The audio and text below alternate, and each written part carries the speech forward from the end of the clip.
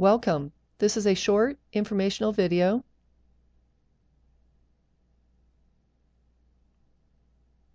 that describes how to create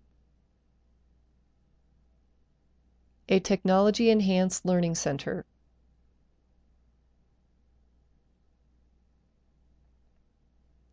Are you interested in creating a new exciting center at your college?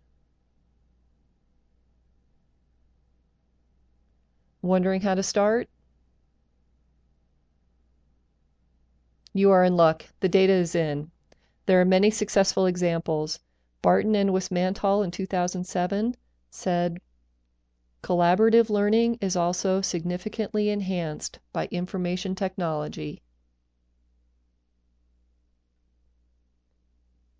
Gardner and Eng in 2005 wrote that Generation Y students have great expectations, expect customization, are technology veterans, and utilize new communication modes. Use the steps in this technology plan as a guide. First, grow your ideas into a plan.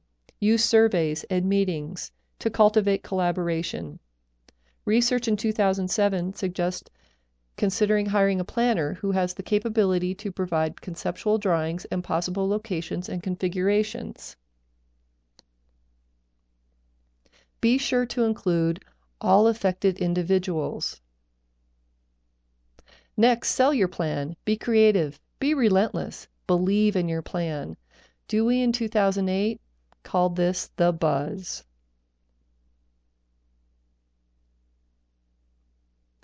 A loud and distinctive buzz was created, combined with publicity generated by the Commons, news releases, a website, and large banners.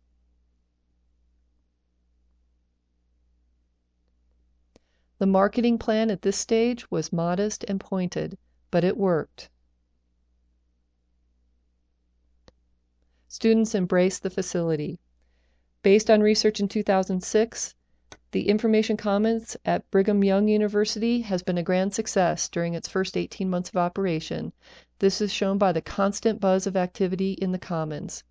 There's that buzzword again.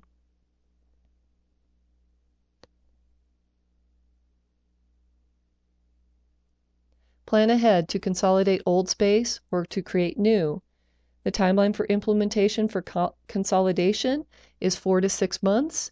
To create a new space, it's 12 to 18 months. Implement your plan. Be ready for setbacks and be flexible. This is the point when your funding and your staffing plans are key to your success. Pay close attention to your funding sources as well as spending. Conduct your staffing evaluation and hiring process to ensure full service success from the start.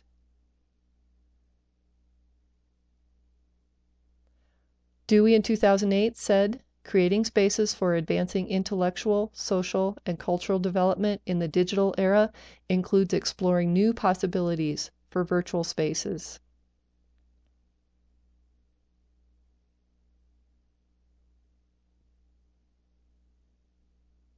We hope this presentation has been helpful. Please see a larger list of references included in this wiki page. This video was created by grad students Burrich and Lewis.